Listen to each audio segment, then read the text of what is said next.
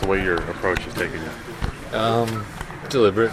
It's kind of been my strength my whole life. I think I kind of at times get a little too obsessed with trying to pull it, so kind of trying to make it a conscious effort to use the whole field.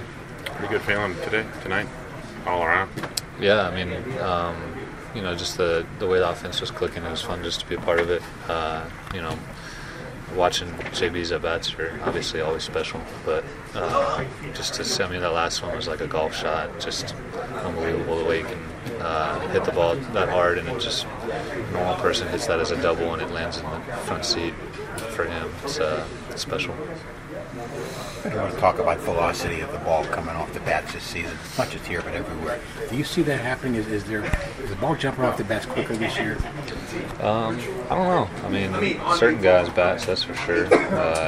JB, I think he could hit any type of ball that hard. So I think it was just a good night for the offense, and obviously, JB's a big man. The way he can hit the ball, it's just really fun to watch, and it's just impressive.